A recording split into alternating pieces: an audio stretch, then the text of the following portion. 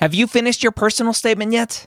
Now's the perfect time to get it professionally reviewed by a medical school HQ expert advisor. We have former directors of admissions, admissions officers, and the like on our small team of amazing people. They have the inside knowledge from reading thousands and thousands and thousands, tens, if not 100,000 personal statements, going through the process and setting up the process for their whole committee. They know exactly what medical schools look for and the common red flags that can get your entire application thrown out. Take advantage of our flash sale right now, going through May 6th, up to 6,000 characters reviewed for just $150. That's a $75 discount on our regular price. Go to editmyps.com. Again, that's editmyps.com.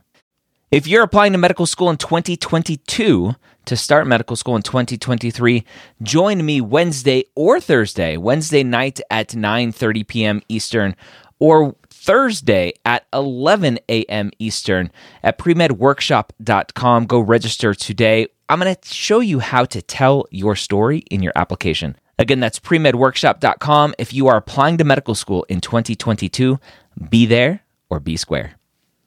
The Pre-Med Year, session number 317.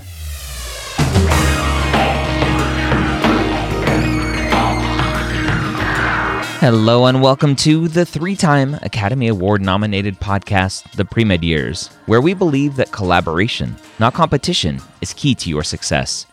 I'm your host, Dr. Ryan Gray, and in this podcast, we share with you stories, encouragement, and information that you need to know to help guide you on your path to becoming a physician. Welcome back to the Pre-Med Years. Thank you for taking the time to join me today. I'm your host, Dr. Ryan Gray. And in the Pre-Med Years, we have great discussions with students, with faculty members, and with people like our guest today, Kathleen, who is an expert in helping students learn how to study better. And that's what we're going to talk about. We're going to talk about what you should be doing before class, during class, after class, and so much more. So I hope you are looking forward to this discussion. If you are struggling with your grades, if you're struggling with studying, learning how to cram it all in, we'll hopefully have some tips for you that you can take and that you can apply to your studying. Stay tuned to the end where we will talk about how you can win some copies of Kathleen's book. Kathleen, welcome to the Pre-Med Years. Thanks for joining me. How are you doing today? I am doing well. Thank you so much, Ryan, for inviting me and for the service you provide for students. This is awesome. Yeah, thank you. And you provide an amazing service for students, helping students kind of figure out their study habits, their study techniques to help them get better grades, hopefully, and especially for my audience, get better grades, get a better MCAT score, and get into medical school. So let's start with who you are and how you ended up helping students with their study habits. Okay, well, it actually started back in 1988. I was hired to work at UT Medical Branch in Galveston, Texas, to work with the medical students there in their Office of Academic Advising. And I had just finished my master's program at a shiny new degree, and I had spent a lot of time looking at reading strategies and how students learn to read and how you can be a better reader. And it just so happens that at that point in time, medical students were being required to read about 1,000 pages a week. You might remember these days. And it's actually only increased since then. And so reading was one of the things that I looked at was how could you be a more efficient reader? How could you remember all the stuff that you're having to read? And I just happened to be hired by this wonderful woman named Eugenia Kelman, who became my co-author and my mentor and a really good friend. And together we put together an entire system for these med students to be really effective and really efficient in their study strategies. How is it humanly possible to read that much? Well, the secret is that you're probably not going to read every single word. And what we've started talking about it as one of the strategies is you read to make notes. You're going to be actually extracting material from the textbook to make your own set of notes of information that you don't know. A lot of students find it more comfortable to spend time on information they do know, But if you already know it, then obviously you don't need to spend as much time on it, right? But it makes us feel good that we know it already. It does. I know. And you take it out and you pet it and you go, oh, I know this. You're so beautiful. I'm amazing. I'm going to get an A. Right. And then, so it is a hard shift for students. And I've had students tell me, but it hurts. And I was like, I know, but this is going to be a more efficient use of your time if you can take it out and you can pet it and feel good about it, but then you need to put it away and spend more time on the information you don't know. For somebody who is studying material for the first time, wouldn't they not know everything? How are they supposed to figure out what they do and don't know as they're preparing to read all of this stuff? Oh, that is such a great question, Ryan. And the answer actually has been done in research. The short answer is you self-test. And the research behind that is called the testing effect. And what they found is that if you will self-test, it actually helps you remember more of the information. And then that way you know where to be spending your time. How does one self-test? What does that mean? Well, it can mean a number of different things. If you have review books that you're going to need in the future, either for Step 1 or for MCAT, you can be self-testing from that. Or if you have a good set of notes, the way we teach students to make notes makes it really easy to self-test from those notes. And so you self-test to know what you do and you don't know. How does one find information? I really want to drive home this self-test thing because I think I've heard it before. Mm-hmm. We had a chemistry professor on the podcast a while ago talking about study habits. And that was one thing I think, trying to remember that conversation, was she talked a lot about is going through the books, the textbooks, and actually using those practice questions to help drive a lot of your studying. So if a student is studying a textbook that doesn't have questions to be able to test, what would you recommend they do to be able to test themselves? A lot of the students are already using these resources like Clutch Prep or Khan Academy, CHEGS. I think those are probably some of the big ones. Okay. And they often have questions that you can use. And most students don't do that. And so it's going to be a shift in the way they think about preparing. But it's a really good shift because it pays off in efficiencies. So Clutch Prep and those other resources for somebody who might not know is more like QBanks, more flashcard, maybe potentially based systems to test your knowledge before you even start going into it, right? Exactly right. And for that, you've got Quizlet and Anki too. Mm-hmm. Yeah, all great resources and way underutilized, I think, for students because even for MCAT prep for pre-med students, the biggest mistake they make is they don't do enough practice tests to do the tests to be able to understand where their strengths and weaknesses are so they can focus on those weaknesses.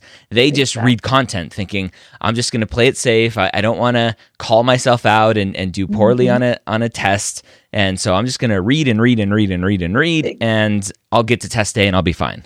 Exactly. They think if they do enough content. And the way I like to think of that is reading and reviewing is putting information in your brain, but the exams aren't really testing what's in your brain. They're testing what you can pull out of your brain. So that's where the self-testing, taking lots of practice tests, doing those questions, you practice the opposite, and that's where you're practicing pulling it out of your brain. They call it retrieval practice. That's an interesting way to put it. It's definitely much harder to fire those synapses to go, okay, I fired certain synapses to store it in there, and then different synapses need to fire to get it out, and those synapses are still sleeping during test day. Exactly. Or just underutilized. You hadn't worked them enough. They didn't know what to do to, wake up and pull the information back out for you. Or even if you did, maybe not in a timely manner, right? Like you thought of it after you left the testing room. So you've worked with medical students at UTMB, helping them try to figure this out. What was that process like, going to them saying, okay, let's test some new things. Let's try to help you learn these new study habits. And I'm assuming they're going to go and look at you like you have a third head saying, I don't have time to learn how to learn. I just need to learn. Right, exactly. Well, we did something that in retrospect sounds a little cruel, but it was actually really effective. And that is we waited until after the first round of exams to offer the workshop on study strategies. You see where I'm going with this, right? I see exactly where you're going with it. So after they made perhaps a C or lower for the first time in their entire lives, then we literally had students lined up out the door to come to the workshop to see what they could do to improve. Yeah. And so they needed the proof that they needed help before they would seek it.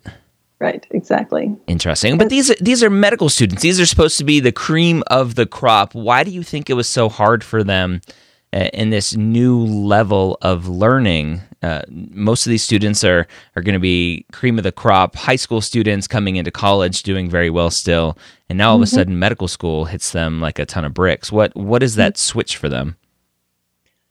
I think that what they have been relying on that has stood them in good stead until that point in time is their native intelligence. Some students call it brute force intelligence, that they can use the strategies that they've always used and they work.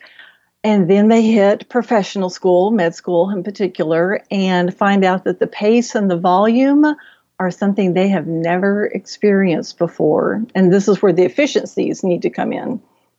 So the majority of people listening to this podcast are going to be pre-med students, and they're listening to this going, oh, I'm not in medical school yet. I don't need to worry about this yet. I'll come back and listen to this later. What should a pre-med student be thinking about in this part of their journey so that maybe come medical school, they already have the skills and techniques and proper study habits? That's exactly what I would say. Depending on where you are in your pre-med journey, you could get a 1, 2, 3, or 4-year head start and have these study strategies just be a natural part of how you study.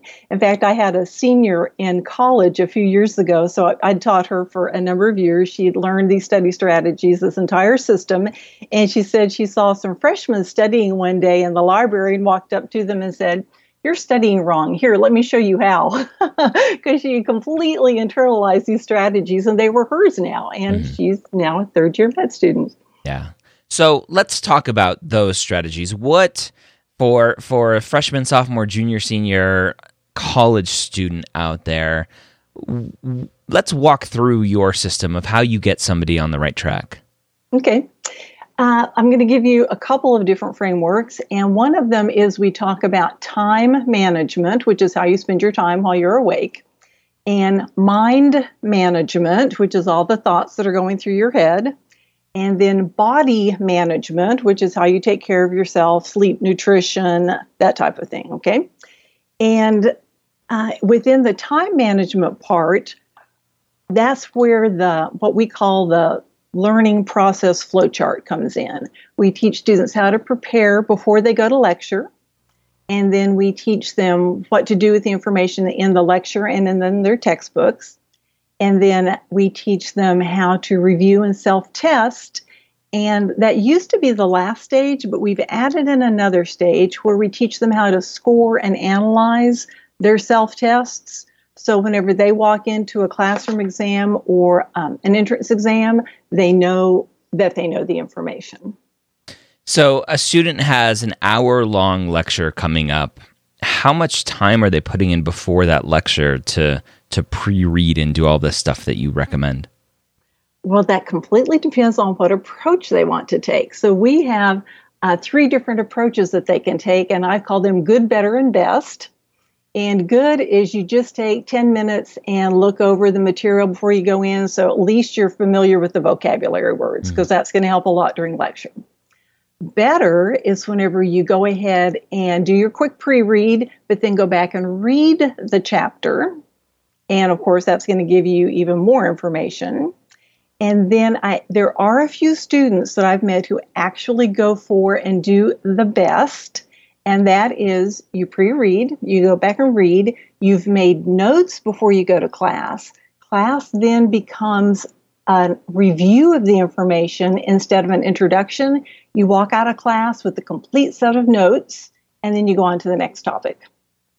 Now, a lot of schools, it seems, are moving to this sort of framework where they expect the students to do this pre-read. They expect the students to learn the material outside of the classroom.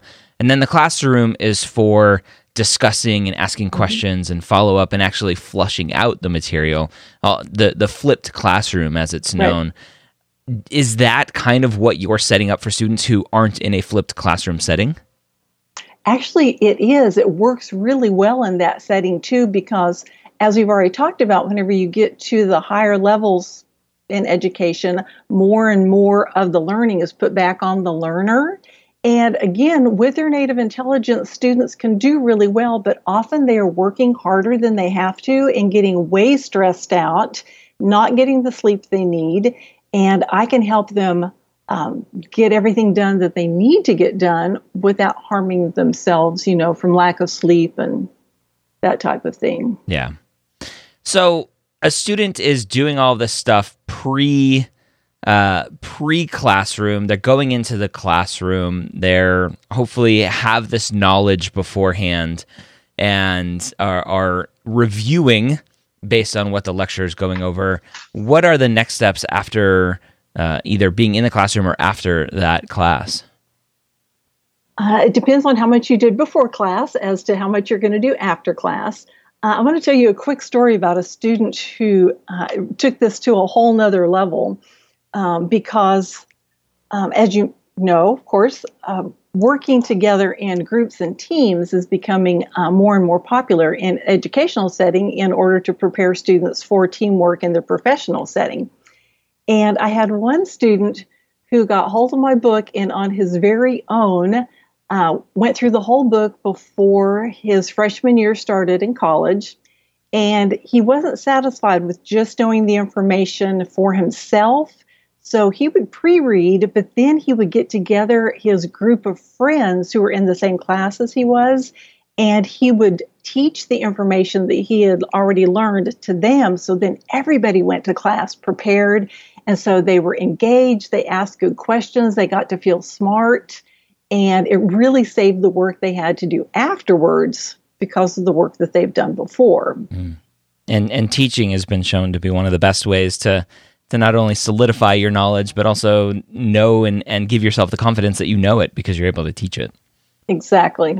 Yeah. Nice. And that's one of the reasons why we always recommend study groups and study groups specifically for the MCAT where one person is good at one section and another person is good at another section. So you're teaching the other people and just solidifying all that information and having a great group of people. So exactly. Awesome. So what are the biggest struggles with studying, with people either utilizing these skills or even before they come to you saying, help, I can't study very well? What are the biggest struggles for students? Mm-hmm. Well, like we talked about at the very beginning, I think time is always a huge issue because we're only allotted 24 hours a day, and learning to use that time efficiently so you can study both efficiently and effectively is really huge. That's once students get that under control, then everything else comes so much more easily. Probably next to that would be being systematic in your approach to your studies, because most students are not used to having a system because they've been smart and they've been able to get through, just like I said, on their native intelligence. And so that's often a struggle, is incorporating new habits whenever part of their brain is telling them, but the old stuff has worked until now, and they're having to rewire their brains to go, yeah, but everything has changed. I know we're still in school, but this is not school like we've experienced before. What are those barriers for the efficiency and time management? What are some of the barriers that you've seen that students have in their life? Well, a lot of them are mental barriers to change, but I work with students who have faced all sorts of challenges that most of us will never have to face. I mean, actually coming out of traumatic brain injuries and then life circumstances of homelessness and things that are quite incredible that they've been able to overcome because of the way that they've talked to themselves, so the mind management part and the determination that they have. In fact, one of the requirements that students must have before I'm willing to work with them is they have to be motivated. Because, as you know, if you don't care as a student, how's anybody else going to help you get where you want to go? So I think a lot of the internal dialogue is a big part of it. How do they prove that motivation to you or to themselves? Part of it is by follow through. Whenever they say that they're going to do something, then they follow through and follow through on that commitment. There are some students that whenever I have appointments with them, they're going to be there. If they're alive and breathing, they will make their appointment.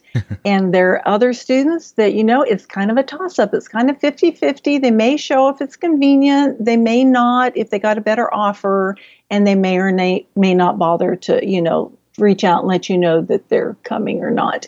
And those are students that I would call the less motivated because I see less evidence of their commitment. Yeah.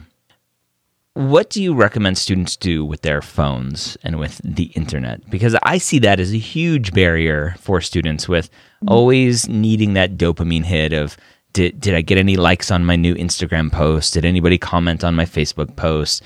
Do I have any new Snapchat messages? Whatever it may be. And there's studies out there that are showing that even having your phone face down on the table in front of you is a big enough distraction to cause issues.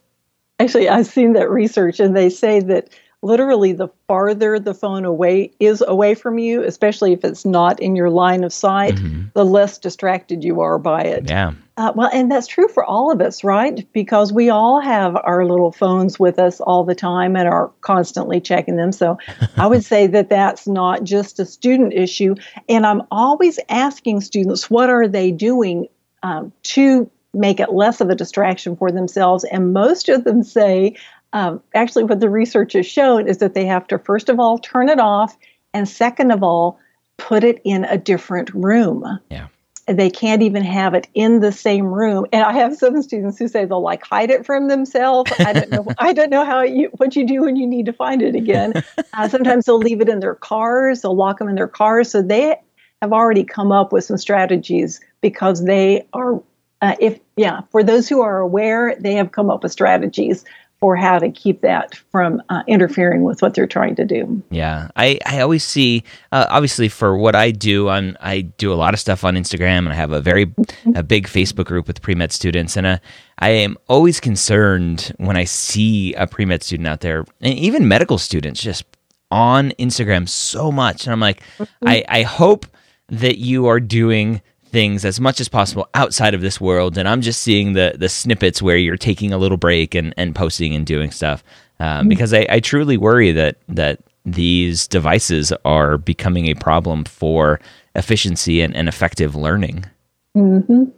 And so while if we want to go down that road and talk about it a little bit, I have found it really interesting that whenever I survey my students, they still prefer reading from their textbooks than they do from any of their devices. Yep. And whenever I started looking at the research, I'm glad to hear them say that, because research is showing that we retain more whenever we are looking at a physical piece of paper in a book, or their own notes, than you do on our devices. That's interesting. What is the hypothesis behind why that happens? I'm going to tell you my hypothesis. My hypothesis is, and I often will act this out in class, I will hand a student my phone and say, here you go. What do I want you to do with this? And they're like, I don't know. Take a picture of you. Read this text. What? And I say, okay. And then I will pick up a book and I will hand it to them, and I will say, so what do you want? What do I want you to do with this? And they're like, well, read it. There's only one intent there. Yeah. So I really think that may be part of it, is the intent, because you can have a number of intentions with our devices because we can access so much information.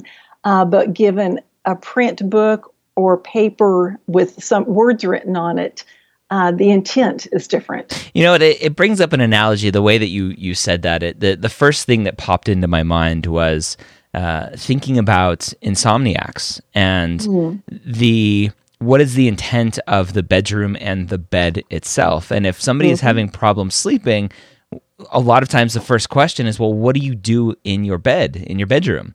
And well, I watch TV, I do this, I do that. And the first thing is, well, get all of those things out of your bedroom. The bed is for sleeping and other miscellaneous stuff with your significant other. And it sounds like the exact same thing, that you are training your body that bed is for sleep, books are for reading, phones are for lots of things that are going to distract you. Exactly. And actually, there's a conversation I had with a student in my office a few years ago, and I'll tell you the conversation. It actually ended up in one of my books. There's a little cartoon in there. A student was talking to a friend, and she said, "Hey, I thought you were going to study in your room." The friend said, "No, there's a problem." And she said, "Oh, what's the problem?" She said, "There's a bed in my room." Yep. And so she knew she had to leave that space because otherwise the bed would be calling to her. But what some students do when they don't have the luxury of having another location to study in is they will put physical, visual barriers between them and other possible distractions, like a bed that may be, calling to you to just for a minute, just come over here, lay down. Yeah. For the student, it sounds like there needs to be some level of self-awareness. Like, I know that if I study in my room, the bed is there, I'm going to have a problem falling asleep. I'm going to want to put my head on the pillow. If I'm going to study at home in the living room, I know that when I hear that refrigerator kick on, I'm going to be reminded that there's food in there and I'm going to go see what's there to eat. How is a student supposed to become self-aware to know that these are traps that they're falling into? I developed a number of tools and exercises that if you go through any of our books, they're all workbooks. It's not just reading, but you actually do exercises to help you discover what those triggers may be for you. And until you're aware of it, you obviously can't do anything about it, right? And so I often have students who are feeling guilty or bad about past behaviors. I'll just say, hey, you didn't know. Now you know, though, and now you have a choice to make. Do you want to change things where you can change that behavior, or do you want to just pretend it's going to all be okay if you wish it to be? Yeah. And it's now it's a problem. If they're aware of it and they still don't do anything about it, then they should be kicking themselves. Right. What are your thoughts? What seems to be very popular nowadays are apps or timing techniques, the Pomodoro technique, where you study for 25 minutes and slack off for 5 minutes, or whatever your ratio of time is. What are your thoughts on that technique? I've had a number of students who find that to be really useful. And in college, I think that it's okay for you to do the 25 minutes, 5 minutes, but at some point in time, you're going to need to learn to study for longer periods of time, and then you'll earn a longer break afterwards. But just because there's so much more information to get through as you go through college, and then, of course, once you get into professional school, I think that there's a level of training for study endurance that needs to take place.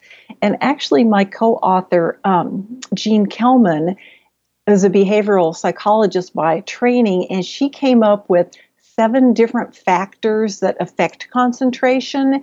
And we have those quizzes and exercises in the books that we've written together.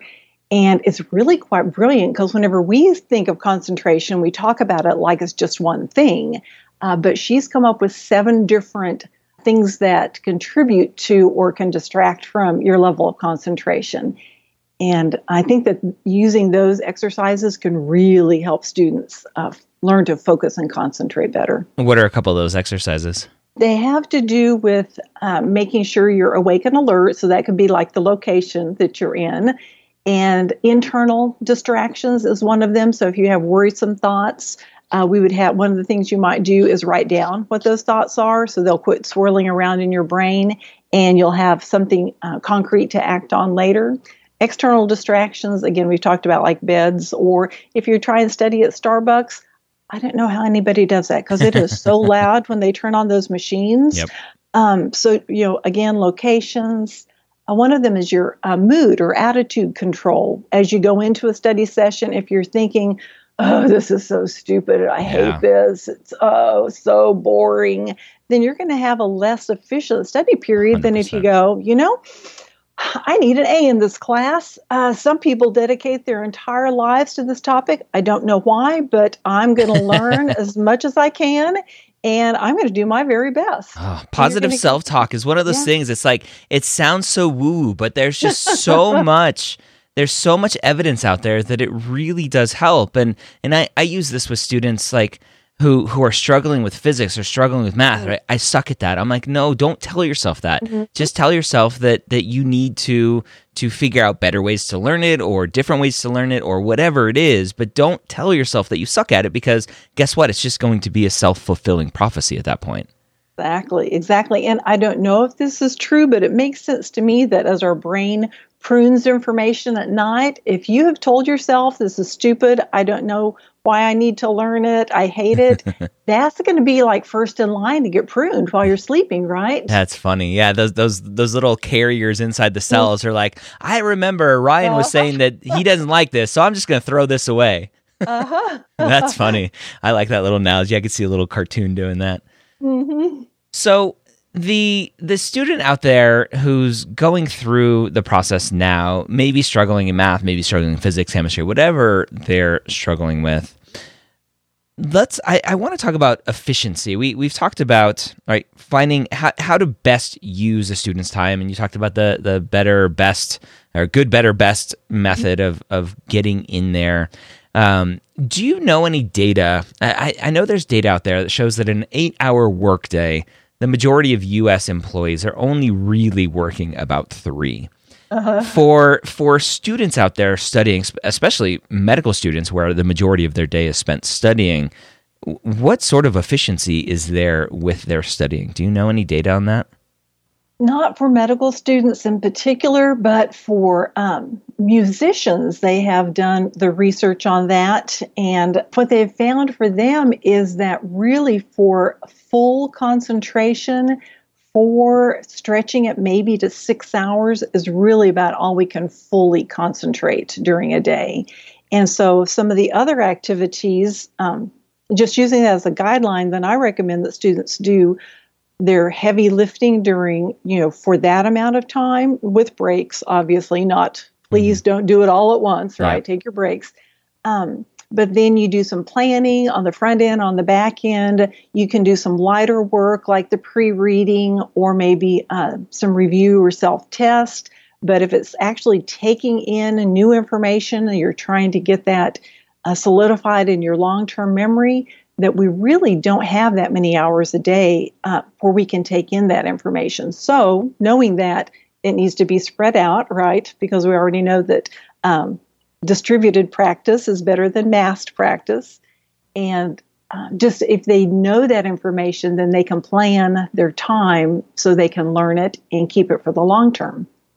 Do you buy into the fact that some students will say, I learn best at night or I learn best in the morning? And do you play into that for recommending study schedules?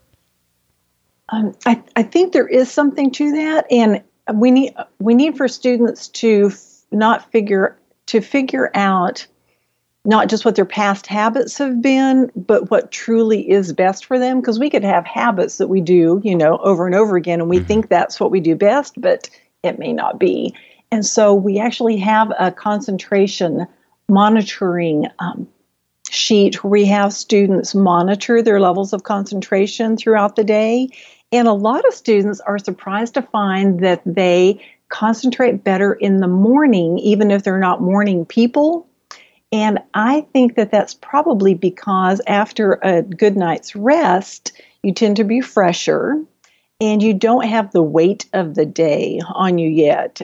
You have the whole day ahead of you and you're just in a better state of mind often. And so that's been interesting for students to report back to me. Well, I thought that my best time was at night, but actually I think maybe it's in the morning. And so I think there are differences, but they need to be based, I would say, in reality instead of just in what your past habits have been. Past habits and what you tell yourself, right? Going back to that self-talk of, oh, I'm not a morning person. I'm like, well, you're just kind of telling yourself that, I think. Right. And if you went to bed at 2 and you got up at 6, you're going to feel terrible, of course, right? Yeah. Yeah. So as a student who's on this journey and maybe has a variety of classes, maybe they're a liberal arts major, also taking their pre-med requirements, are there different study techniques that they should be using based on different classes? Ooh, that is such a great question. Yes, yes and no. How about that for an answer? Different classes have different requirements for how you're going to take in the information and then how it's going to be asked to be, taken back out for the exams. But certain classes do lend themselves to certain types of notes. So I always like to use anatomy and physiology as an example because in the anatomy, you're going to be making a lot of diagrams, right? And probably category charts so you can learn the differences among the different types of things you're learning. But for the physiology portion, it's going to be tons of flow charts because of the processes that you're having to learn and the different things that take place.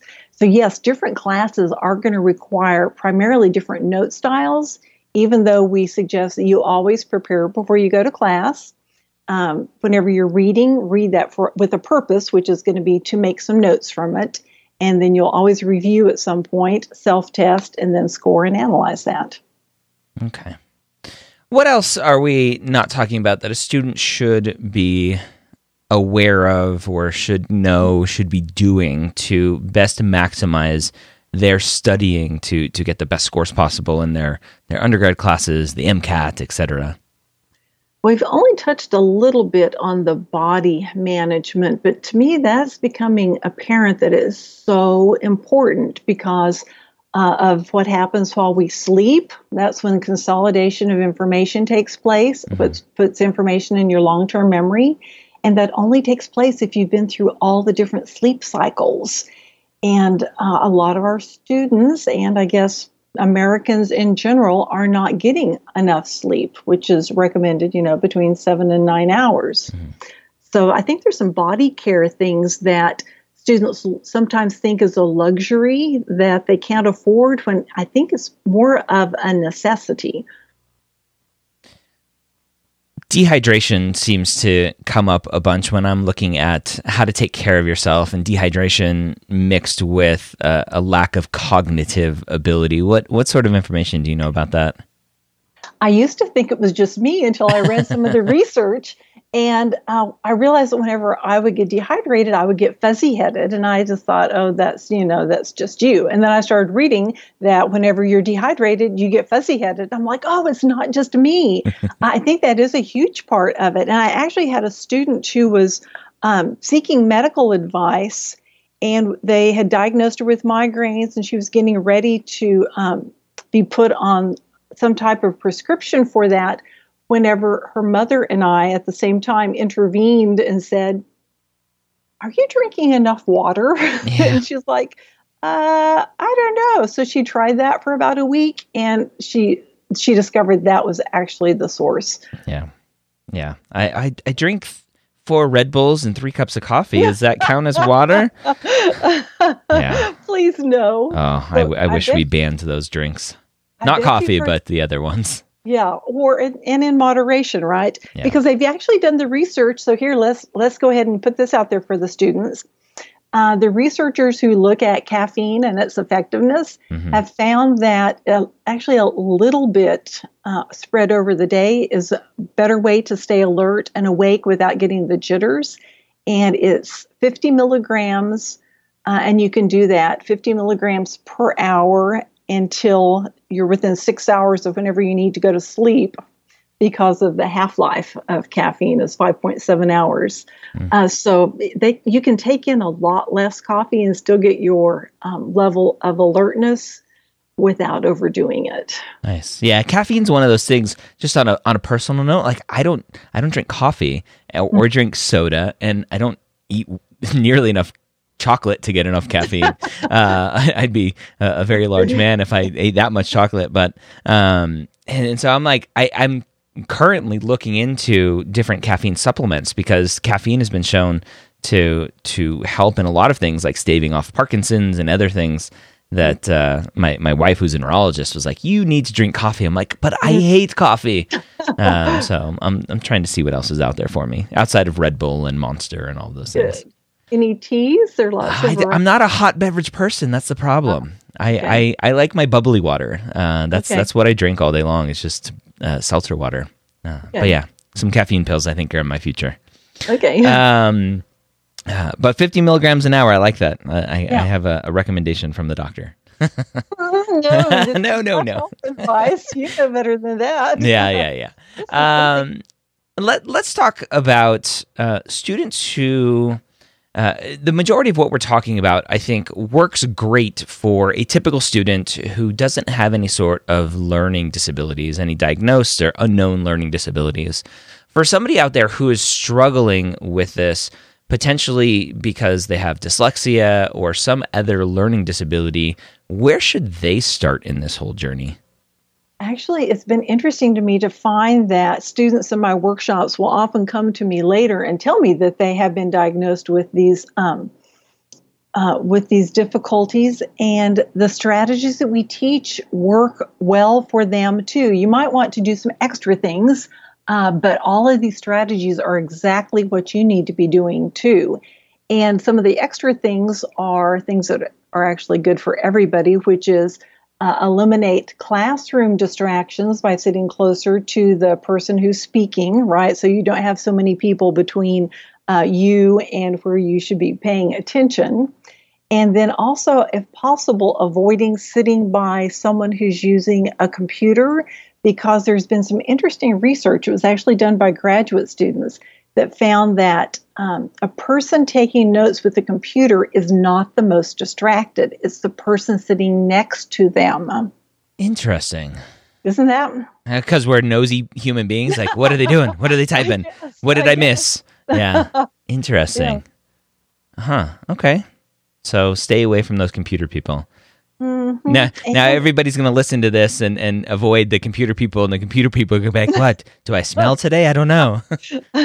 Well, actually, and for their own good, they could be taking their notes with pencil. Pen and paper. Pencil specifically, because they're getting a little bit of that kinesthetic feedback, and then they are also doing some processing that doesn't take place whenever you're playing scribe and just taking notes as the teacher talks on a computer. Yeah, and I've seen that. A lot of people will talk about, well, it's the physical writing down, but it seems to be that as more and more research comes out, it's actually the latter of what you mentioned of actually when we're typing, because we can type a lot faster than we write, we don't tend to process anything. We're just trying to transcribe word for word versus writing with pencil, paper, pen and paper, whatever it is, iPad and pencil, iPad pencil, that we are actually thinking and reflecting and trying to figure out what is the most important thing that I need to write down here. Exactly. And that's part of making the information your own, right? Mm-hmm. You're internalizing it, putting in your own words, and that's shown to be something that helps put information in your long-term memory. Yeah. Which we always talk about flashcards. Write your own flashcards, come up with your own mnemonics, make them your own. Mm-hmm. Where can a student go to learn more about everything that you teach and read what you've written? Well, I've written 3 books with my co-author, Eugenia Kelman, and I have a student-facing website, and I also have a faculty-facing website. My student-facing website is actually still under construction. We're hoping to get that everything working on it this week, and it's called Study with Precision. And I came up with that name because I wanted to emphasize to students that if they want to be professionals, that learning to be precise in how they think and how they talk and then how they study is an important part of that process. And so on that website, I think all of our books are probably listed. The one we wrote for med students is called Study Without Stress. And then we actually wrote one for nursing students. I've spent a number of years working with students who are primarily RN seeking nursing students, called Vital Skills. And then just recently, because I've worked with pre-meds for a number of years, and they said, we're not med students yet. We're not nursing students. Could you please write a book for us? Yep. And so that one's called 6 Steps to College Success. And we kind of tried to broaden that one a little bit to include others in the STEM field because these are strategies that will work for any motivated student who applies them. What's your last word of wisdom for the pre-med student out there who is potentially thinking about not going on to medical school because they've been struggling with getting good grades and figuring out their study habits? I want to tell them that there is a way that if they will learn to be more precise, that they will see better results, that I would be delighted to work with them. And one of the greatest compliments that I ever have students tell me is that after working with me, they see a clear path forward and they feel hopeful because they know now that they have the skills and the tools to accomplish anything they want to accomplish. All right, there you have it again. That was Kathleen with StudyWithPrecision.com. Now, if you want a chance to win one of her books, go to the blog post for this episode, medicalschoolhq.net/317, and leave a comment with what you're struggling with your study habits, with your studying. And we will randomly choose some winners to win a copy of her book. All right, that's it for this episode. I hope you have a great week. Check back with us next time when we talk to Lawson from Atlantis about global healthcare experiences. Have a great week. We'll see you next time.